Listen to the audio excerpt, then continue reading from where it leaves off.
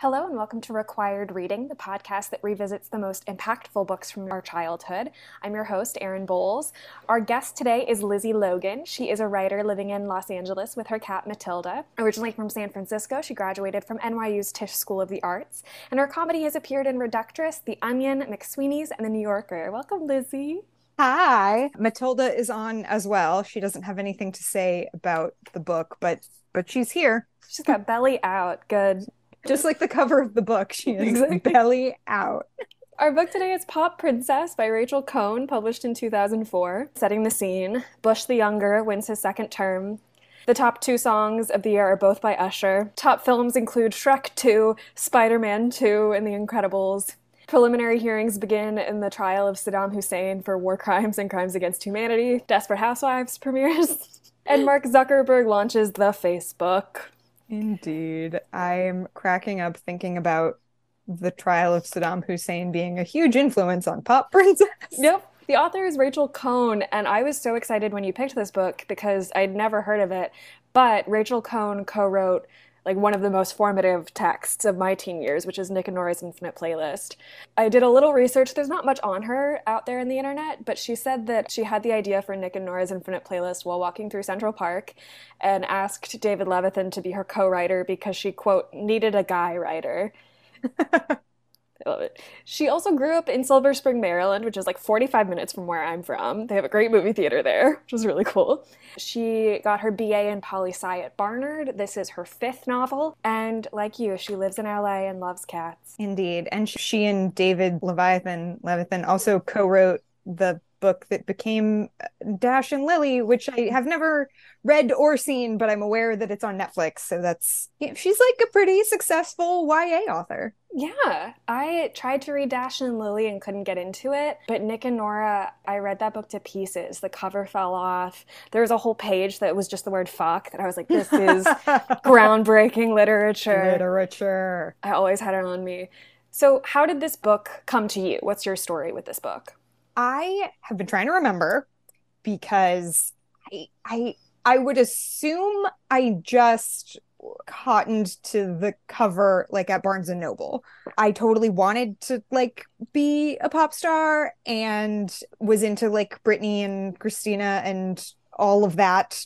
I was a very typical 2004 girly. So I think I must have just seen it at the bookstore. And I think that other Rachel Cohn books had been maybe passed around. I think I read one other book by her. I can't figure out if I read anything else by her, but she was a name that was around in middle school. I went to an all-girls middle school, so we were always reading little girly books. For whatever reason, I thought this was such a cool book because it's the real story of what it's like to be a pop star with drugs and sex. And it's this book, and then I also have another book around here somewhere called Confessions of a Backup Dancer, and it's by Anonymous. Ooh. And it's as told to some guy who, but these were the two books that I was I now know what it's like to be a pop star based on reading Pop Princess and Confessions of a Backup Dancer. I also would really recommend Confessions of a Backup Dancer if anyone is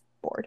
An hour or two ago, I found out that the audiobook is narrated by Christy Carlson Perfect. Romano. That is perfect. Who else could do it, Who else could? Hold on, sorry. I think I spotted it. I think you'd appreciate this cover. I realize this will not be super interesting to your podcast listeners, but look at this. Wow. It's shiny. That's amazing. Yeah. So these two books really are a time in my life. Yeah.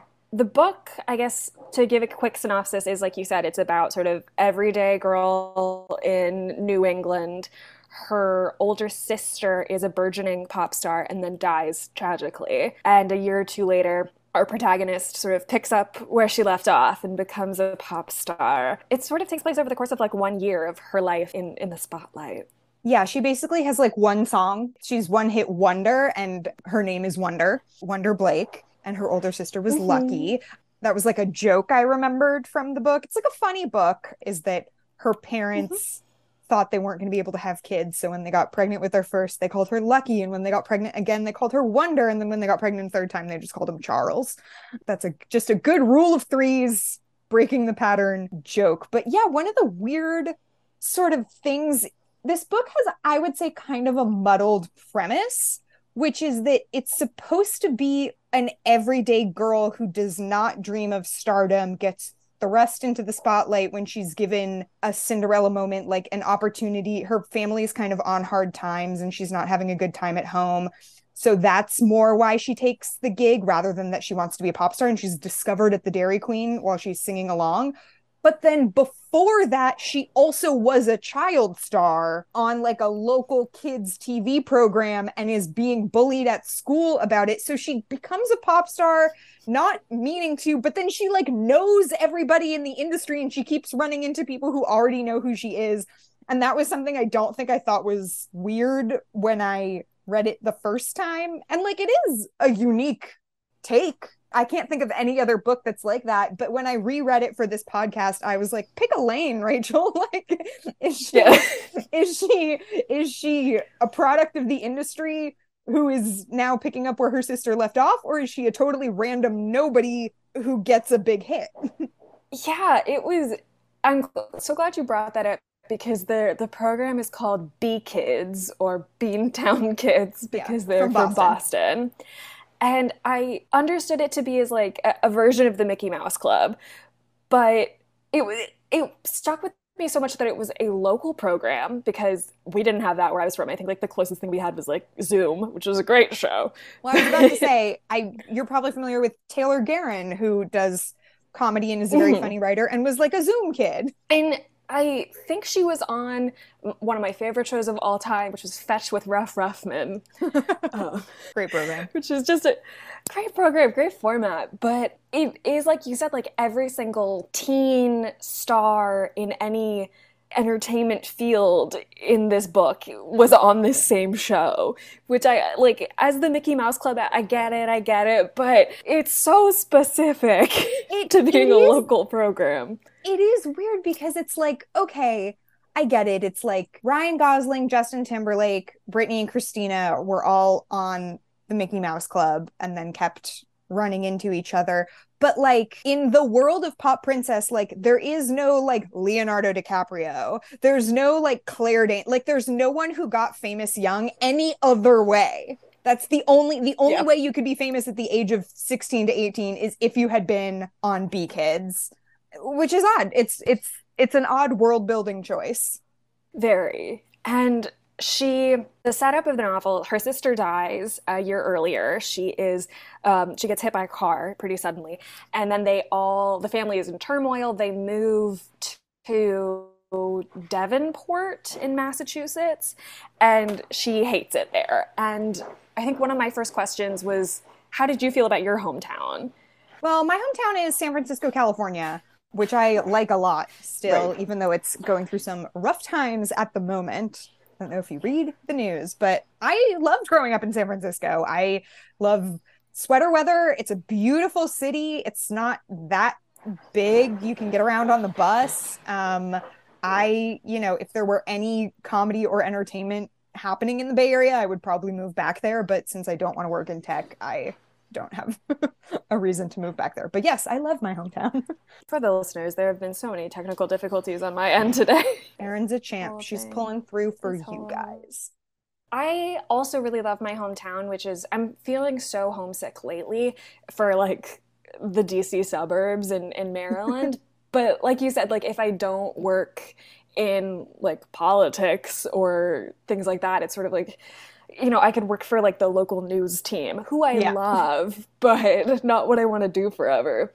And so it was really interesting of just like, I think it's very typical of like young adult fiction to just loathe where you are from. And I think also like dreaming of the elsewhere that you will end up one day, which I definitely did. Well, they have this interesting tension that they play around with in Pop Princess, being that she liked her original hometown of Boston.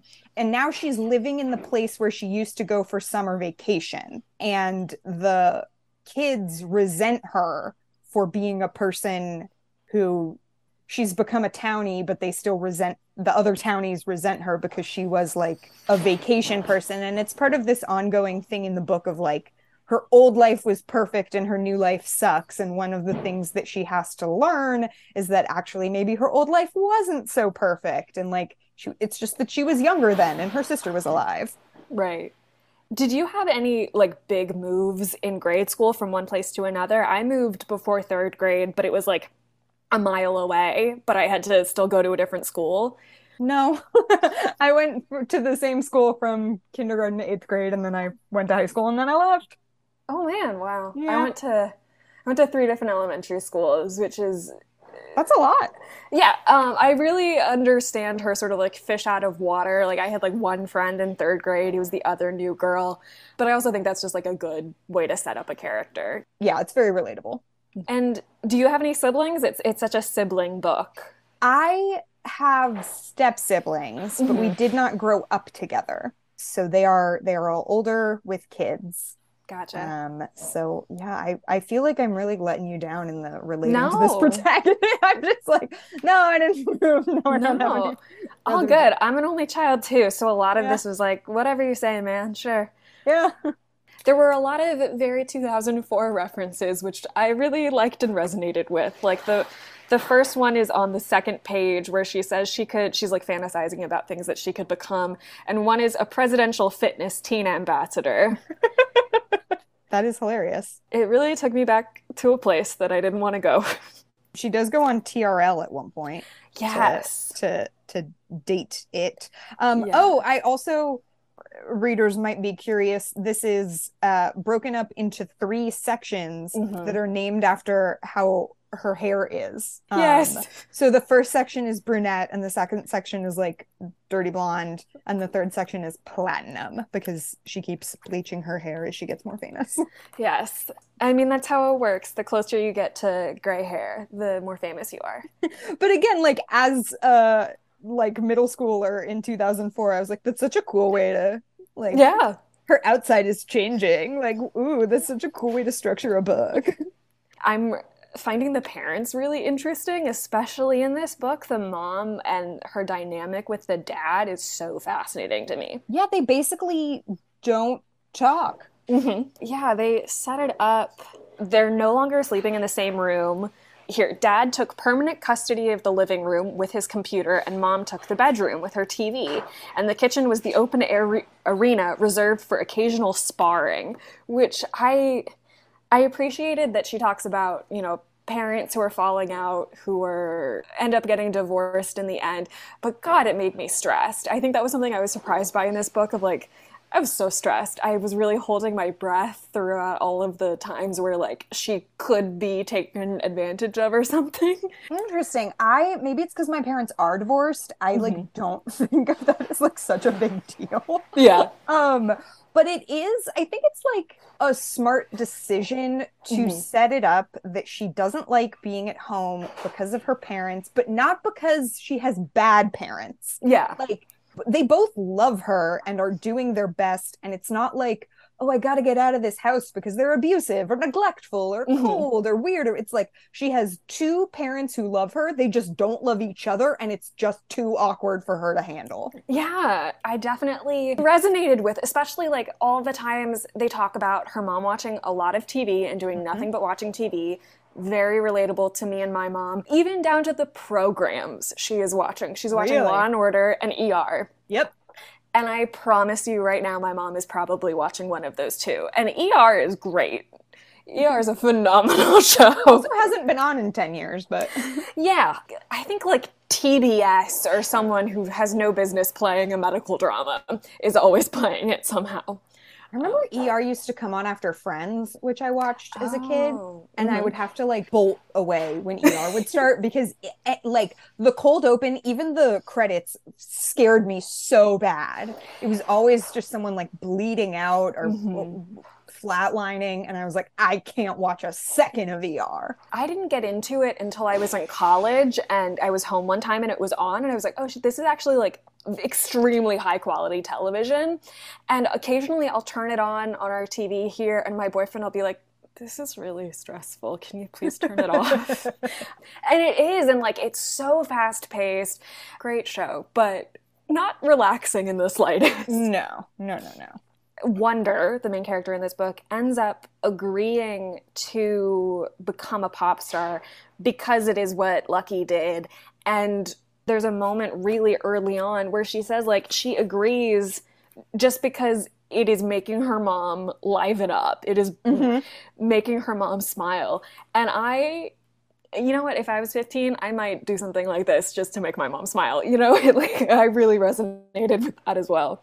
Yeah, I mean, that's sort of one of the things going through the book that I did think was a little weird was they never really got into, like, why is she doing this? Because she does do it to make her mom happy, and then her mom comes with her for a while, and then they realize that it's, like, not working for her mom to be in New York where she's staying, so she's like, Mom, you should go home. And then her mom is like, I wish we'd never done this. But then she keeps doing the pop star thing, and I'm like, well, now what's your goal? Like, Yeah, it was really, the mom was generally just very baffling to me in terms of, like, what does she want out of her kids? Because she's kind of set up as, like, this stage mom in the very beginning who's, like, really pushing for her to get back into it. And then there's a bit of, like, maybe it's because she misses her dead daughter and wants to, you know, feel connected to her. But it's like you said, it's very muddled. It's never quite clear. it's not quite clear. And it also, I mean, this was my big, like, gripe with the book. I remembered, like, all the elements. I guess I just didn't remember, like, the balance of them. Like, it is just about boys. All Wonder cares about is boys. And I was so annoyed because boys are interesting, boys are important, and when you're 16, boys are everything, and that's fine. I'm not, like, trying to slut shame her. But I think, like, all the stuff that I was interested in, she just breezes right past, where she was like, a bunch of people could recognize me at the mall and they gave me free stuff. That was weird. Anyway, I have a crush on a boy. And I'm like, wait a minute, what's it like to be a pop star? And I wonder if that, like, every time I say wonder now, but I wonder, like, if you are a teen pop star, if that is, you know, accurate to how you see the world. But it is, like, so annoying to have a bunch of men trying to sleep with you. That's true. What an issue. I mean, she has, you know, sort of a terminal case of protagonist of a YA book syndrome, which is when men are throwing themselves at you and it's a huge problem. But specifically with the boy next door, who is the guy that she sort of ends up with, I don't want to be one of those people who wants all of their protagonists to, like, make perfectly moral decisions all the time, because that's boring. But it was annoying that, like, she lusts after the popular guy, and then she lusts after, like, a TV star who ends up being gay, and then she lusts after this, like, college guy. And then the ending is supposed to be that she sort of came to her senses and is just going to take it nice and slow with the neighbor guy. But the reason that she even gives the neighbor guy a time of day is because he, like, got hot. Not because, like, in the Princess Diaries, where it was like, well, he loved me even before I was special. It's like, oh, he cut his hair and he got ripped and now I care about him. You're so superficial. Absolutely. It just made the landing not stick so hard for me. Definitely. I think the correct ending is her sort of like, I pick myself. But I think also, like, in a marketing standpoint, maybe you need to have a love interest at the end. But it did, like, it did take up the majority of the book. I felt like the emotions she's expressing felt accurate, but it certainly wasn't the premise of the novel, like you were saying. Yeah, I just wish it could have been more about being famous. This is just a plug. Laura Hankin recently published a book called The Daydreams that has to do with, like, teen pop stars, or, like, Disney stars in, like, 2004. And it has a really good balance of Cinderella wish fulfillment, everything that comes down to relationships, but also, like, it is weird to be a teenager who is famous. And I just think if you like Pop Princess, you will love The Daydreams. So go read it. Man, that's really interesting. While working on this, I've been listening to Alison Stoner's podcast. Oh, yeah. She's been spilling the tea. Yeah, I don't remember the name of it right off the top of my head, but I that has been a very interesting companion piece, and it makes sense that, like, luckily, like, nothing bad happens to Wonder. She is not exploited in the way that often happens to child stars, which I think is good, but also feels like one of the quotes on the back of the book is hilarious yet cautionary. And I sort of felt like, is it that cautionary? It sort of sounds kind of fun. It sounds very fun. And I mean, it's mostly just about how, like, the Yeah. thing that sucks about being a pop star is Um, that she, like, can't eat. yes. Oh my God. The way that this book, don't read this if you have any issues with eating or your body or exercise. Yes, she It's talks all the time about the size of her butt.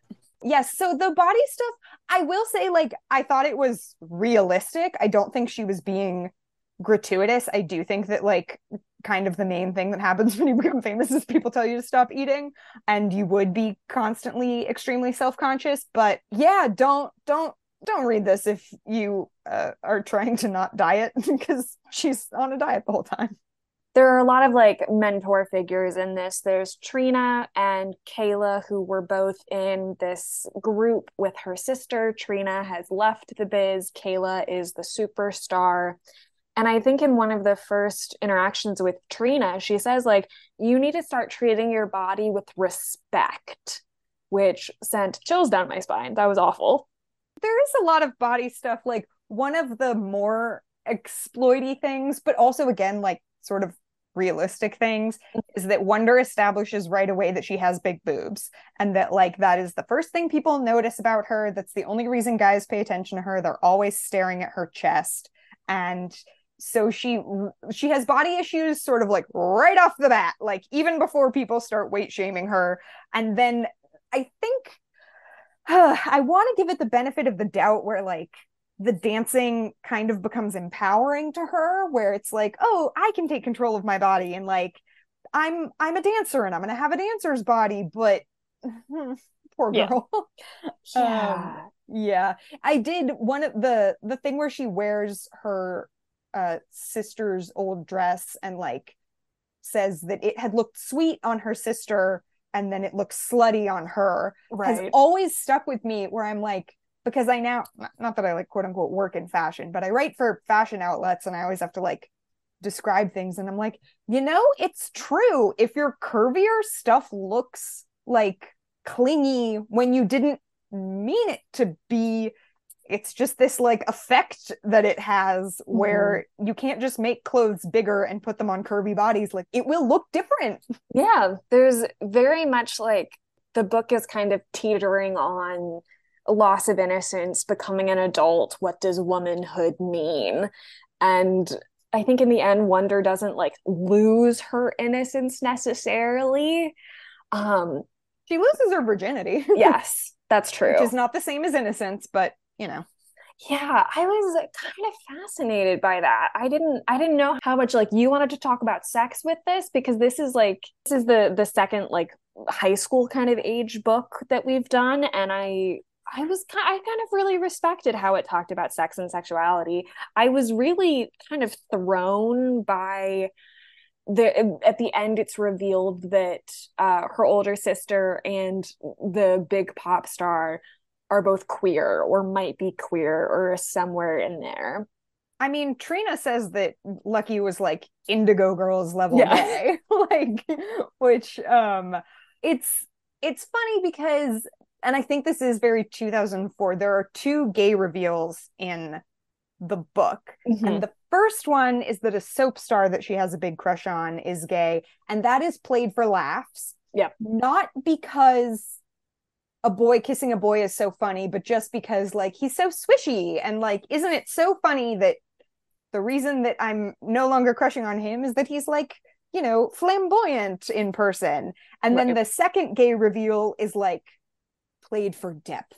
It's not funny. It's, like, tragic that these two teen girls were discovering their sexuality, and one of them was really embracing her sexuality, but she died, and the other one won't ever be able to embrace her sexuality because she's trying to, like, be the next J Lo. Um, I mean, granted, I'd read this book before, but, Yeah. like, when Kayla keeps, like, going into her bedroom with her assistant, I was like, yeah, they're hooking up. Yeah. Like, It's not that subtle. No, not at all. But oh, sorry, you wanted to talk about sex. Oh, I will say I had zero sex in high school. I was not having sex as a teenager. yeah, me too. So, and a lot of my friends were not really having very much sex either. So this was like fun for me to read about, and also Hmm. something that I don't have like a hot take on. Yeah. It again, like they revisit the same sort of topic like a number of times to give Wonder a chance to like make different decisions.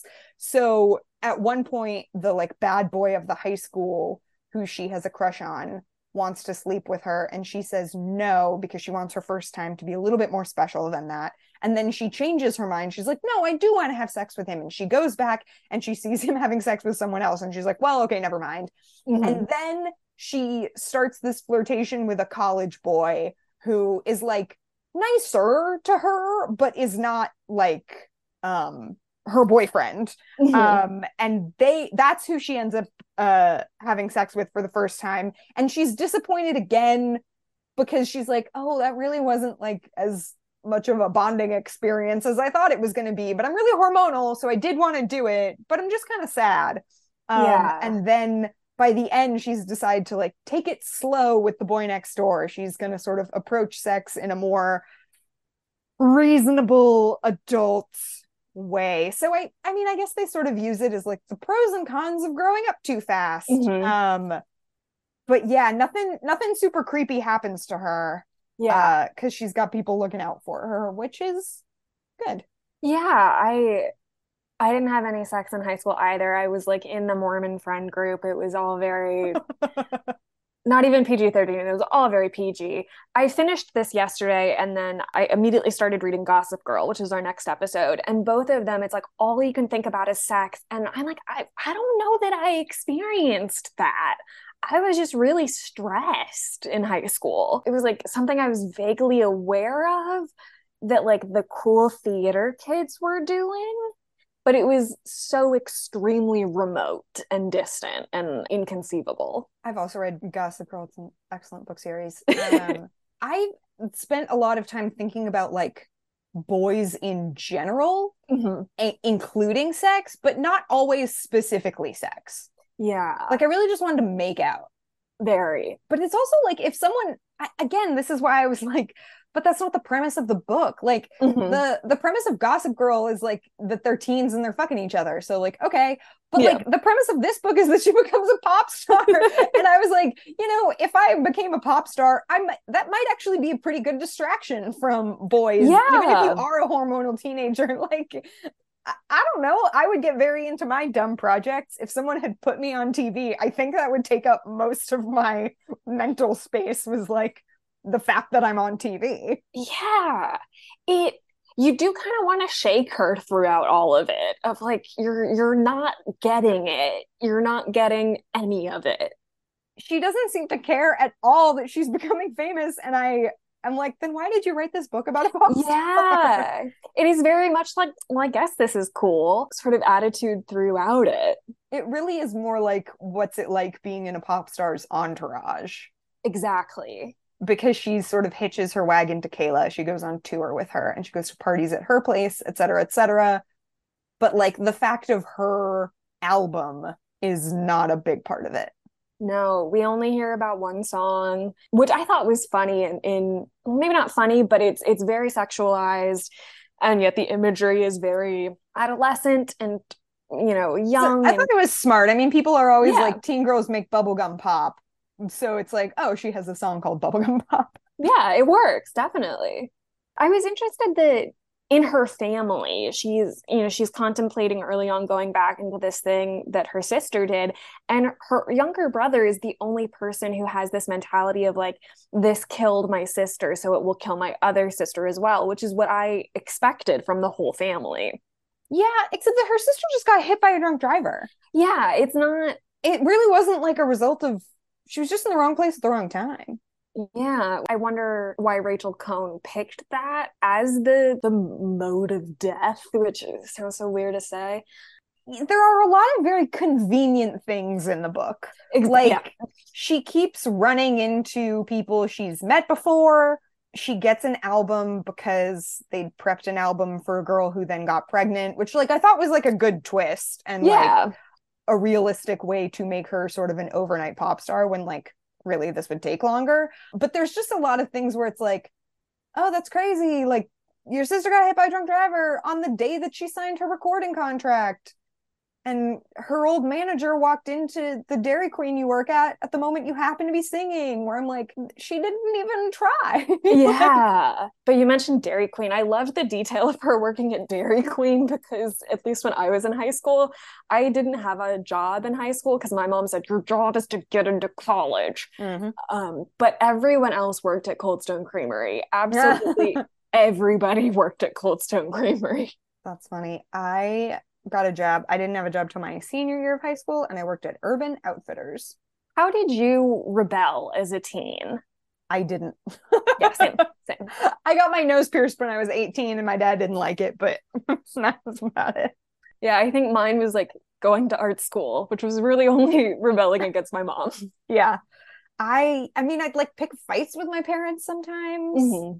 I'd like lie a little, you know, I'd say I was going to bed when I didn't, but that was about it. I mean, I didn't have a lot of very strict rules, so I would have had to try pretty hard to break any rules. I remember one time my mom and stepdad were out of town for maybe like a week, and I was home alone for like a while.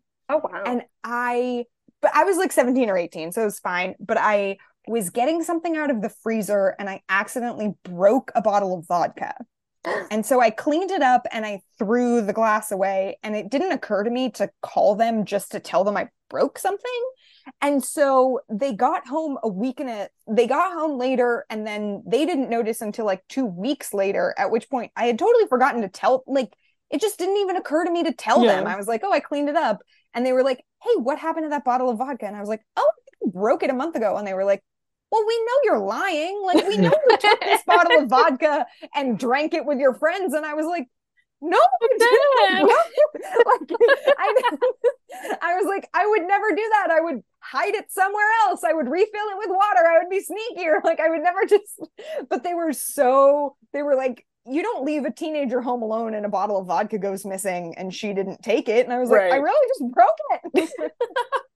Man, my parents would go out every Wednesday night for like 2 hours, and that was my home alone time that I treasured. And I think every once in a while I would like try my dad's bourbon and then be like, that's yucky. And that's it. And I remember like the only other thing was like I one time for some reason was lighting things on fire, just like little pieces of paper, and one fell and singed the carpet, and I just ignored it. And I think that was like the extent of my teen rebellion, was accidentally burning the carpet. A little pyromaniac. Well, yeah, that hasn't changed. I would love to rebel by becoming a pop star. That would be great. Right? She ends up becoming a pop star partly because it makes her mom smile, but also partly because her dad tells her not to. Yeah, well, that's the other thing, is that she hates school and she doesn't get good grades. And she's just like, I'm never going to make any money. Like, I'm never going to get into a good college. I could be good at being a pop star. I can't be good at school. And I think it ends up being sort of the lesson of the book is I felt very sad about how she was doing all of this for her sister, in honor of her sister, sort of living out what her sister's path was supposed to be. And in the end, you have to choose yourself and you have to figure out your own path and things like that. For a kind of light and fluffy book, there was a lot about wonder and about the relationship with her parents that really broke my heart. There's some real sadness going on here. Yeah, I think that was another reason that her brother didn't want her to go off and be a pop star, is he's like, don't leave me here with these people. Yeah. Again, in things being very convenient, she gets this offer to come record something, and she goes, oh, I can't, I have school. And then the school gets shut down for a week because of asbestos. Yes, immediately. Yes. That's the type of shit where I was like, this is really lining up for old Winter Blake. My school had asbestos all 4 years. Nothing ever happened with that. Oh no. You got to get a scan, girl. I know. I was talking about it with my boyfriend last night. There's a company that will give you a full body scan and tell you everything going on in you, but it costs $2,500. For Nuvo? Yes, exactly. Yeah. People have been wondering why all the celebrities are suddenly hawking that. And they think it's because maybe they all have stake in a company that is going to Oh, profit off of the IPO or something. interesting. Because they keep posting about it and it's like hashtag not an ad. Anyway. She starts off with this best friend named Katie, who is very quickly dispensed with and goes away and sort of, but she is set up as such an interesting character because she has what's called a popularity kit, capital P, capital K. Yes. Oh, that was so my shit as a kid. Yeah, tell me everything. Like I was the type of person to like brand stuff, you know what I mean? So Oh yeah. I wouldn't have just been like, well, this is my best hair clip and this is my best t-shirt. I would be like, this is my best school day kit, you know? She ends up becoming pretty and follows the popular kids. Did you like genuinely have popular kids? Like what I went to a strange high school. What was popularity like for you? We could talk about this for hours because I'm also Good. writing a screenplay based on my senior year of high school. Amazing. We did not have like cheerleaders Mm-hmm. or any of those other things where it was like X group is popular. Mm-hmm. We had sort of like the super pretty girls who were like good girls and the super pretty girls who were like bad girls. Ooh. Like one group sort of got good grades and drank a little and the other like smoked pot in the park. And I guess they were what you would call popular, but this is so I have like let me know what you think of this sort of Yeah. theory is like whether or not you want it, you sort of need a most popular girl and a most popular boy. Mm-hmm.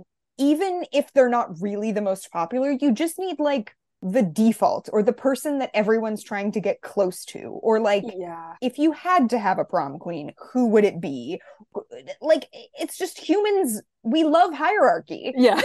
We're always organizing ourselves that way.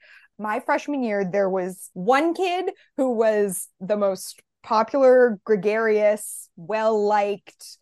Teachers thought he was cool. Like, I didn't even like this guy very Mm-hmm. much. And I don't even know that his friends liked him all that much, but he just was like the guy. And Right. we had also the girl who was so sweet to everyone. She was incredibly beautiful. She was super fashionable. She was like kind of cool and like rode horses Mm-hmm. and she got along with everyone. And then at the end of freshman year, she left. And it created this power vacuum Oh that like no. really, I think, affected the next 3 years as various girls like threw their hat in the ring to be the most popular girl. Oh my gosh. Because Yeah, there we was didn't one like girl who was like super beautiful and super rich and super gregarious, but she just didn't have the it factor. So when she tried to become super popular, there was like a backlash and people found her really annoying. And then there were like other people who were like the coolest, but they weren't really nice enough just because they didn't Mm, feel the need to be nice to everybody, which is fine. You don't have to be nice. right. You don't have to be friends with everyone. But it was like you couldn't really say that they were the most popular. They were just kind of the coolest. And then like it was all these things. And then for like 1 second, it was me.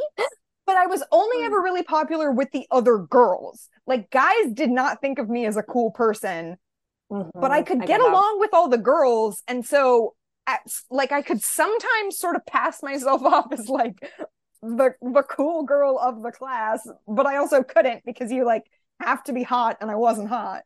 And so the boys, because they still had their leader, they became such a force and there were like Oh. the popular boys, they called themselves the crew. And yeah, they were like the crew and like they had their spot that they would go to. They had all these inside jokes. It was like, oh, is the crew going to be there? And we didn't have it because we were leaderless. Mm, Mm. man, that's Anyway, that's my fascinating. long rant about what happened in my high school No, I love when it because this one very sweet girl left. that's fascinating though. High schools are such interesting social dynamics. Like I went to a magnet school, so everyone was like really focused on grades, really focused on getting into a good college. So we had popular kids, but I always felt like the attitude was like that's something that matters to them, so we'll let them Mm. have that. Oh, that's nice. And like they were all very pretty, and a lot of them were like local to the school, the local kids, and it was whoever sat at the senior bench. It clearly mattered to some people, and the rest of us were just like, I really am trying to survive these five AP classes. Yeah. And that's, again, I don't have time for that. I was blown away by the fact that her big celebrity crush is a soap opera star. Yeah, that was weird. I think it was supposed to be like because she would watch a soap with her mom. But again, it just sort of shows how like out of step she is with Mhm. the pop star lifestyle that she ends up getting shoved into. Where it's like, what if she had a crush on like another pop star and then they did a Right. duet, you know? That's true. Write your own version. Yeah.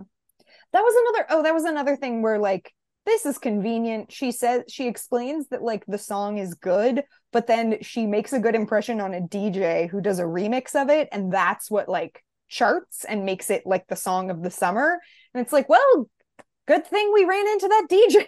Yeah, and it's sort of set up as like the manager Tig knows that the DJ is gay, so sends in the soap star who is gay, but doesn't seem like everybody knows that he's gay, but that impresses the DJ. It's so convoluted. And she's nice. She's like real, Yeah. where it's like the big pop girl Kayla has been trying to get this DJ to work with her, but he won't work with her because she's like such a diva and such a phony. Um, Yeah.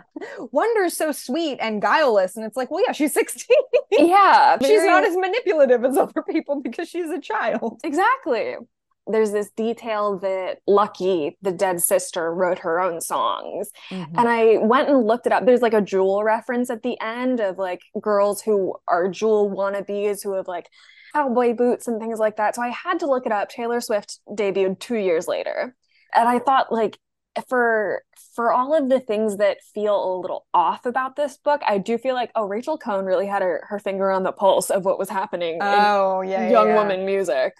That was one of the, I think, smartest twists, and one that really, again, like that, one of the things I remembered from the book over the past 19 years or whatever, Mhm. is that the reason that her career ends is because like her style of pop goes out, Right. and the label only has enough time to devote to like making Kayla a badass. And I was just like, oh, that's why you never hear from some people again. Yeah. It makes an incredible amount of sense as an adult. It's so funny, like I still am into all this shit. Like I watch YouTube videos about like what happened to this pop star. Like I still want to know what it's like to be a pop star. I watched one yesterday about people who are like bigger in other countries than the one they started in. Oh. And it was so interesting where I was like, oh, I thought Kelly Rowland was like a flop Mhm. after Destiny's Child, but she's like huge in Europe. Oh. And I was like, just these things you never think about. Yeah. And I was like, I love these behind the scenes. I am still that 2004 girl who loves a behind the scenes pop star fact. Man, I love that. I was so excited when you picked this book, I think because, it's about the music industry and we're both in entertainment, but it they feel, next door neighbors. Mm-hmm. And I thought that was so interesting of wanting to be in this world. I don't really know where I'm going with this, but I thought that was really interesting. And I love doing this podcast because you really get to know someone by the things that matter to them as a younger person. Yeah, I mean, I just like wanted to be Hillary Duff. Like that Oh yeah. was I was just like, well, that girl has the best life of anyone on the planet. That's what peak living looks like, is you do pop and you are have fun on a show and you wear cool clothes and everybody takes your picture. I was thinking about this the other day. How on earth would you set like Lizzie McGuire is really truly a show about nothing. It's about living your life as a middle schooler, high It's schooler. about being in seventh grade and you have a little cartoon alter ego. Yeah. And I don't know that would sell today. And yet I think is like one of the most beloved like of our era Disney Channel shows because you don't have to be Hannah Montana to be relatable, I think. Yeah, I mean, that is like a thing that has really changed. I don't really know the state of it now, but I know that like between sort of one era of Disney Channel to the other, everything became way more high concept and everybody Yeah. had to be a little edgier. Like it used to be a lot of shows about kids in the suburbs, and then it became a lot of shows about kids who lived in LA and New York. That's Like true. they couldn't just be wizards of whatever. They had to be wizards of Waverly Place. They live in New York. Mm-hmm. And like, yeah, Hannah Montana, like she lives in Malibu and she has this like very jet set life and sort of all of these shows about these sort of like special kids. Whereas like, yeah, like even Stevens, Lizzie McGuire, like even, That's So Raven, like, yeah, she can see the future, but like she hardly ever does anything with Yeah, it. She's mostly just a teenager in San Francisco. yeah, man. I was thinking about this exact thing a couple days ago about sort of how early 2000s, and I think it's in the 90s as well, but you get this really sharp turn into like extreme cynicism. I was like, man, that's 9/11, isn't it? Ain't I it? mean, I can always bring it back to 9/11. We want the 90s to be one thing and they kind of were a different one. Hmm. There are some things that are so very 90s, early 2000s with all the references and stuff. But the one that got me the most is I think Trina takes her out for lunch and they're starting their diet and stuff. And Trina, in her like good dieting orders baked potato chips, which made me cry because I remember that shit and that shit sucked. Those are awful. They're like weirdly sweet. I mean, this was like on the lighter side of diet talk. Like, Mm-hmm. this was such a funny period of marketing foods as healthy that are so clearly not going to help you Yeah. lose weight. Where it's like, this is a snack well, it only has, whatever, 20 calories. And it's like, it's a hunk of sugar. Yeah. Like, it's not going to help you lose weight. It's not going to keep you full. And it's not going to satisfy you as a dessert. But you're right, it won't make you fat because it's only 20 calories. Like, Right. cool. Like, and they redid the food pyramid and stuff, and it's all this stuff where it's like, we all know we should be eating more fruits and vegetables. That's not why we don't. Yeah. It's just that they're not fun. It's just that nobody wants them. It's very early on in the book. They're watching what is basically MTV and learning all of the routines that everyone's doing and doing them in commercials. They're talking about Kayla and all the makeup that she has. And Wonder goes, I thought Kayla had been prettier when she looked like a real person. Yeah, there's a lot of like you can't win in this book Yeah. of like if you are pre-makeover, everyone's like, yeah, I guess you're cute. And then if you're post-makeover, it's like, oh my God, you're such a poser. Like you're such a Yeah. try hard. Look at you all done up. And it's like, God damn, she's just 16. She wanted to get some Exactly. highlights. There's so much with all of the talk about sex and virginity. There's so much not slut shaming, but like, oh, I don't want to be a slut. And that's a constant threat, like looming over her. It's like this push pull of like, that is very true of the time and would be true for, I think, like the next 10 years of Mm-hmm. like Disney's like purity ring era and Mm-hmm. like kids getting their pictures leaked and like all this stuff of like, we're going to make you grow up nice and fast, but don't you dare have sex. Like, Yeah, absolutely. And I think maybe that's just a dynamic that is always going to be fraught for kids of needing to be adult but not too adult and finding that sweet spot. But I think one thing that the Trina character is in college, she's in her 20s, and at the end, this was my least favorite part of the book. At the end, ends up with Wonder's I manager know, I know. who is a full adult and also her like step uncle. And they bring that up and they're like, well, no, that was through marriage and that's ending in divorce. So it's fine. I hate it. It's yucky to me because she's a 20-year-old. But then I was going through my notes and I had flagged pretty early on Trina is wearing a nightgown, like a really Oh, frumpy one. And I was like, she has an old soul. This is how they're doing it. They're planting the seeds to make it not weird that she's with her step uncle. yeah, I could do the math on how that might work out and still be okay, but we don't need to. No. The next thing is something that I think I maybe just need to talk about in therapy. But there's this moment where Trina is like trying to get Wonder If you up bring to, up Pop Princess in therapy, I will be so thrilled. I mean, separately, take a shot every time they say Pop Princess because you'll be dead by like page 30. Oh my God. But at one point, Trina is like trying to wake her up to get into the dance regime. I can't think of the right word, boot camp. And Wonder is like, no, I need caffeine. And Trina is arguing with her. And the book says, my voice came alive. Now, Trina shot me her "don't speak to me in that tone of voice, young lady" look. I have been experiencing this of like sudden flashes of basically a tantrum of just like, I don't want that. I don't want to do that. And every time it happens to me, I feel so shitty. I feel like such a child. And yet, like, those moments of emotional clarity of like, I want something or I don't want something are also really rare for me. I was wondering, are you having little tantrums? Is this universal?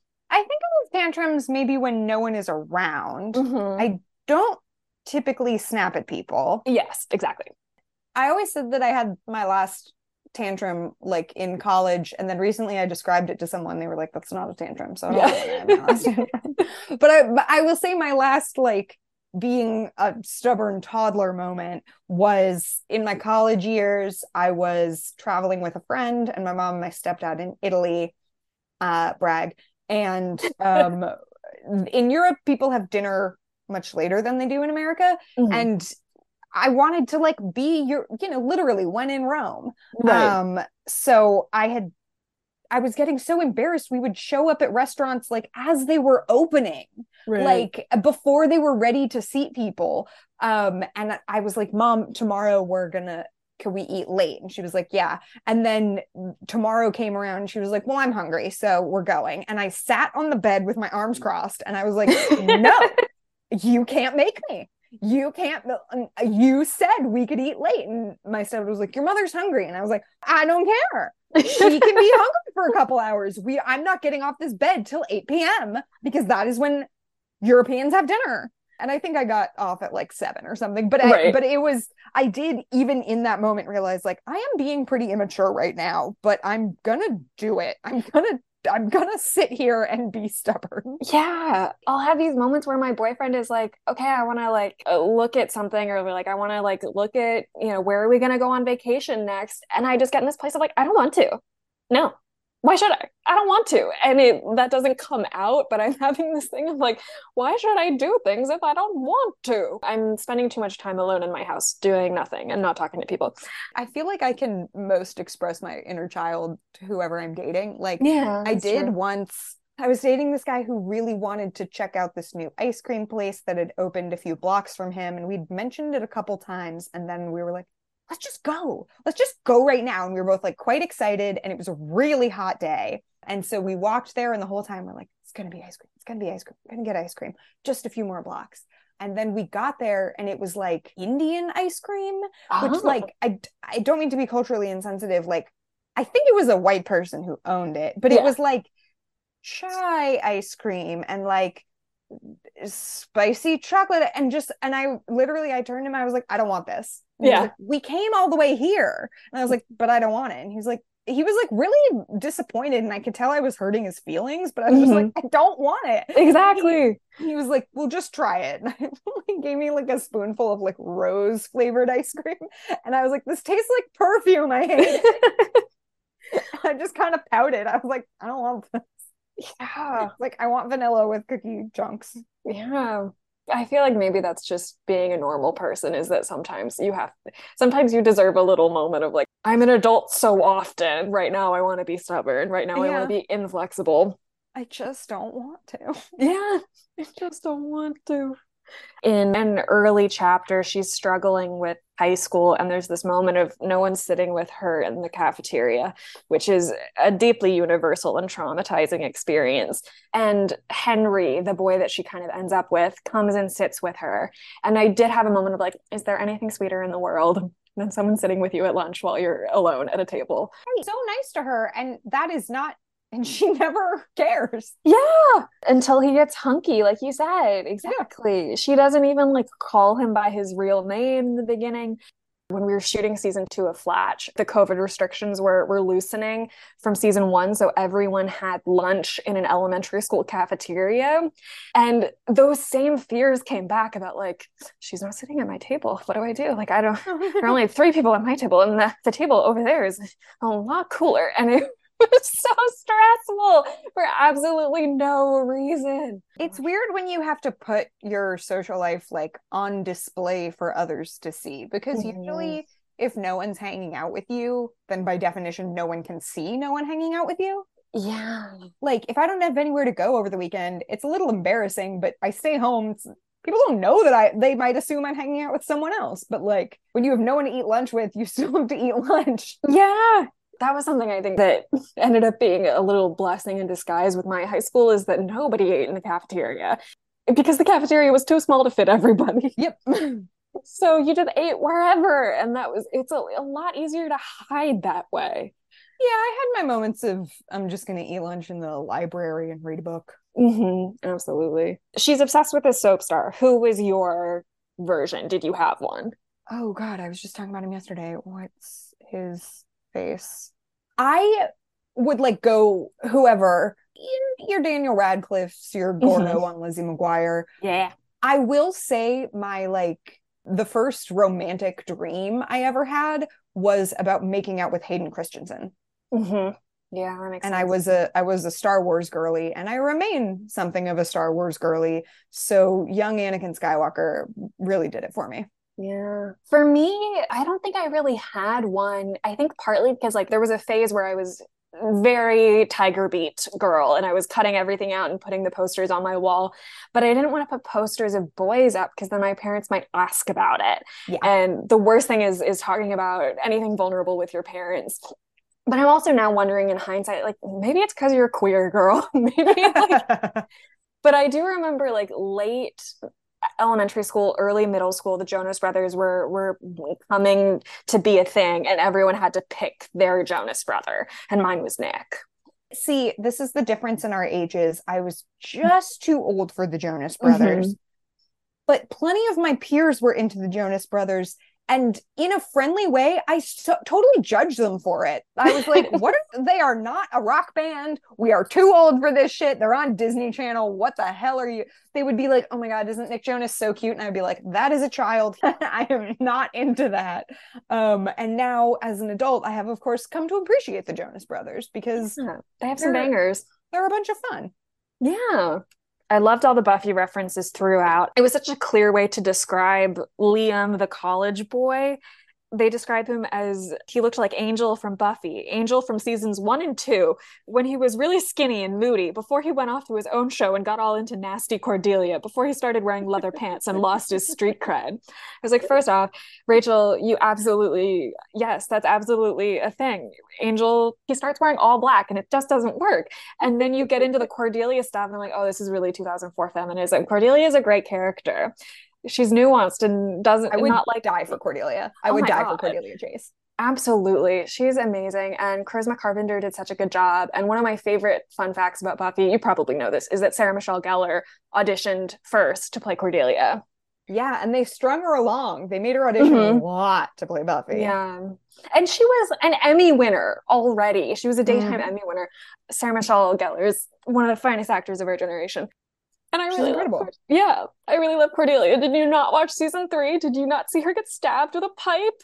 Yeah, I was just gonna say, like, I think also, you were asking me like the reason that this book came into my life. I did sort of go for anything with princess in the title. The Princess Diaries, like, has a kind of a similar vibe of like, well, overnight my life changed, but I'm still just kind of worried about normal high school things. Although I do think it's like more clearly comedic and intentional in that. And I do think Meg Cabot is such a strong writer. But it did just remind me of there's a different book of hers. It's not in the Princess Diaries series where one girl is giving another girl kind of like a makeover. And something that always stuck with me was she's like just trying to help this sort of like weird girl at school make friends, and she brings over a box set of Buffy and she's like, you have to watch all this so that you have something normal to talk about with people. I love that. I love that at the end Wonder is like reverting back to her normal life and she's like having a phone call and Henry goes into a store and comes out with multiple seasons of Buffy on DVD. I was like, yeah, that's a keeper. For 7 years, every wedding anniversary, my dad would give my mom the next season of Buffy on DVD for 7 years. And the Buffy DVDs had the best menus. They're like in a graveyard. There's great music. It's so interactive. It's a lost art form as DVD menus. Seriously, there were games if you knew where to click on the Lord of the Rings menu. Oh my gosh. I only got into Lord of the Rings about a year ago, but big fan, big fan. Really good sleepover stuff because you can fall asleep and when you wake up, like they're just still walking to Mordor. Like you haven't missed Exactly. anything. They're Oh just man. still going. I love it. That was what I did during season 2 of Flatch, is alone in my hotel room just watching that on repeat. I was interested later on, they say that Kayla can never be alone because only children hate being alone. And I was like, yeah, that's absolutely true. Up Yeah. until like 2 years ago, I fucking hated being by myself. I like to be alone at home, but I am never alone at home because I have a cat. Yeah. I'm amazed that my cat has been so well behaved. He's sleeping with his little forehead pressed to the ground. It doesn't look comfy. Matilda's sleeping with her little head like all twisted and she's got her little paw. Oh, she just woke up. My next question is, have you ever been offered Coke? I don't know. I feel I like don't you would think so. know, Lizzie. No, because I've done Coke, but I think I've always been the one bringing it. Oh, So I'm wow. just trying to think back through because I don't want to get fentanyl poisoned. So I guess I've Yeah, never, no, I don't think I've ever been offered Coke. me either. But I think they know my answer before they ask, I guess. I have offered others Coke. I feel fine saying that for the internet to hear. I Good. bought cocaine one time many years ago and I made it last for many years and I don't have it anymore. Wow. I literally am the exact same person I was when I was 13. I still just want to know what it's like to be a pop star. I was watching a YouTube video the other day, the same YouTuber, and she was going through various artists' tour riders of like the temperature they wanted in their dressing room and like how much water they need and all this stuff. And two things she was hung up on was, and it was like, it's so weird that he wants all this junk food and then broccoli. And then it's so weird that he wants powdered donuts. Like, it's so crazy that you need like freshly powdered donuts all the time. Like, that's so random. And then everyone in the comments was like, you know, that's code, right? And I was like, oh, weed and cocaine. That makes sense. Um, And then the girl who made the video was also in the comments being like, thank you for pointing that out. But I was like, yeah, pop stars still do drugs. Man, I was just watching a video my boyfriend sent me that was NBA stars who are like eating 24 candy bars a day. I don't think that had an explanation with drugs. I think that was just weird. No, I think that's just them liking candy bars. That makes Yeah. sense to me. Yeah, that makes a lot of sense to me too. One of the last notes I had is Liam, the college boy, tries to kind of get some resolution on their relationship. And as he's leaving, after Lucky has turned him down, or after Wonder has turned him down, he says, "Congratulations, you're gonna haunt me for a lifetime," which is very much wish fulfillment to me. I don't think that their relationship is like problematic, but I do think it's weird for like a college guy to be like, this teenager is gonna haunt me for a Yeah, because lifetime. she I'm is like 16. 18, like it's fine, but it is like, dude, get over it. Like it's wish fulfillment, but it's also like self-serious college boys are I'm sure they do say that shit sometimes. Yeah, very. They were so spot on when they said he's Angel. It was Yeah. she really knew. I mean, maybe that was like going into it. She's like, this is going to be the archetype. How do you feel about her quitting? Because I felt kind of disappointed, but I think in the end, like that's kind of the point of the book. It was never her dream. Well, I mean, this is the thing, like it makes sense with how it's set up because she doesn't really quit. She gets dropped. Mm-hmm. And then her manager is like, well, okay, well, like this doesn't need to be the end. We can go to other record labels. We can go out to LA and like audition you for movies. And she quits, but it's also like she only did it in the first place because it was so easy. Right. So now that it's not easy anymore, she's like, nah, I should probably go to college. And she never seemed that into it. One of the notes I wrote to myself was like, when is she gonna get it? Like, Yeah. So, how do you feel having reread the book as an adult? my main feeling was disappointment. I mean, I never thought that this book was like a masterpiece. I chose it for this just because I felt like rereading it. Yeah. I'm a little disappointed. I thought the writing was good. Mm-hmm. I was disappointed that it was not as much about being famous as I wanted it to be. And it was way more about boys. But I will put a big, like, take it with a grain of salt, which is that I am not a adult YA reader. Like, I am not a person who reads YA for fun. It doesn't scratch my itch as an adult. So I do think it would be like for me to be like, it wasn't that good is like, but I'm an adult and I liked it when I was a kid. So that's Right. still good enough for me. But I was disappointed. And I guess following up on that, would you consider it required reading? Not necessarily like in school, required reading can be a very loose term of even like required to get to know you. I had that thought. I mean, the Princess Diaries just made such a bigger impact on me that I'm like, that is my required reading. But I didn't Hmm. choose for this because I was like, that's sort of an obvious, I want to do something different. Hmm. I would say it's maybe required reading if you are 14 and want a book about Britney Spears. Right. Yeah, this is as good as it's going to get. I wouldn't need someone to read it to get to know me, no. What did you think of it overall? Like, what Yeah. were you like, wow, Lizzie, thanks for making me read this book? Or were you like, oh, that's interesting that she chose that, but no, thank you. Did you I have loved, fun? It's yeah, fun. It is absolutely. It was fun. The writing is good. absolutely. I love Rachel Cohn. I was so glad that I got to like revisit her and spend some time with her, especially because Nick and Nora, it does switch writers. I haven't read something Hmm. that's just her. It was really nice in a weird way to go back to 2004. I think Hmm. less some things were fun of like the ER and the Buffy, all of that was nice. But I think it was also like it was a lot of like thank God we're not there anymore, I think. And that has value too. And I think just thinking about like where I was at the time, what I wanted out of high school, the podcast is all about sort of getting a little time to hang out with your younger self. And I'm always ready to do that. Yes, 100%. I sort of sporadically also have a podcast with my friend Allie called She's Great in That, where we watch like all the movies that an actress has been in. And right now we're doing Kirsten Dunst movies. So if you just type into Spotify, She's Great in That. It's a fun one. And I have a newsletter called Lizzie Logan is a Genius. It's a Substack. You can find it at lizzielogan.substack.com, but it's Lizzie Logan with five Z's. Nice. You're great in that podcast, by the way. That's a Thank you. It very was fun very one. fun to do. Thank you so much for surviving this. Oh my God. Thank you for letting me just like rant about a book for teenagers and Absolutely. We're reading this doing, whole book just for me. well, we are doing Princess Diaries in 2 episodes with Allison Reese. It's going to be fun. And if there's ever any other book you want to revisit, you're always welcome back.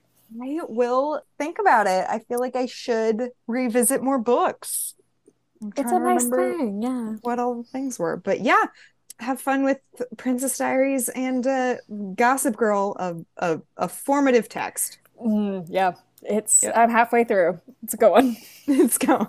It's pretty repetitive, but is what it Yeah. is. All right. Thank All you right. so much. Bye, darling. Talk to you later. Bye. Bye.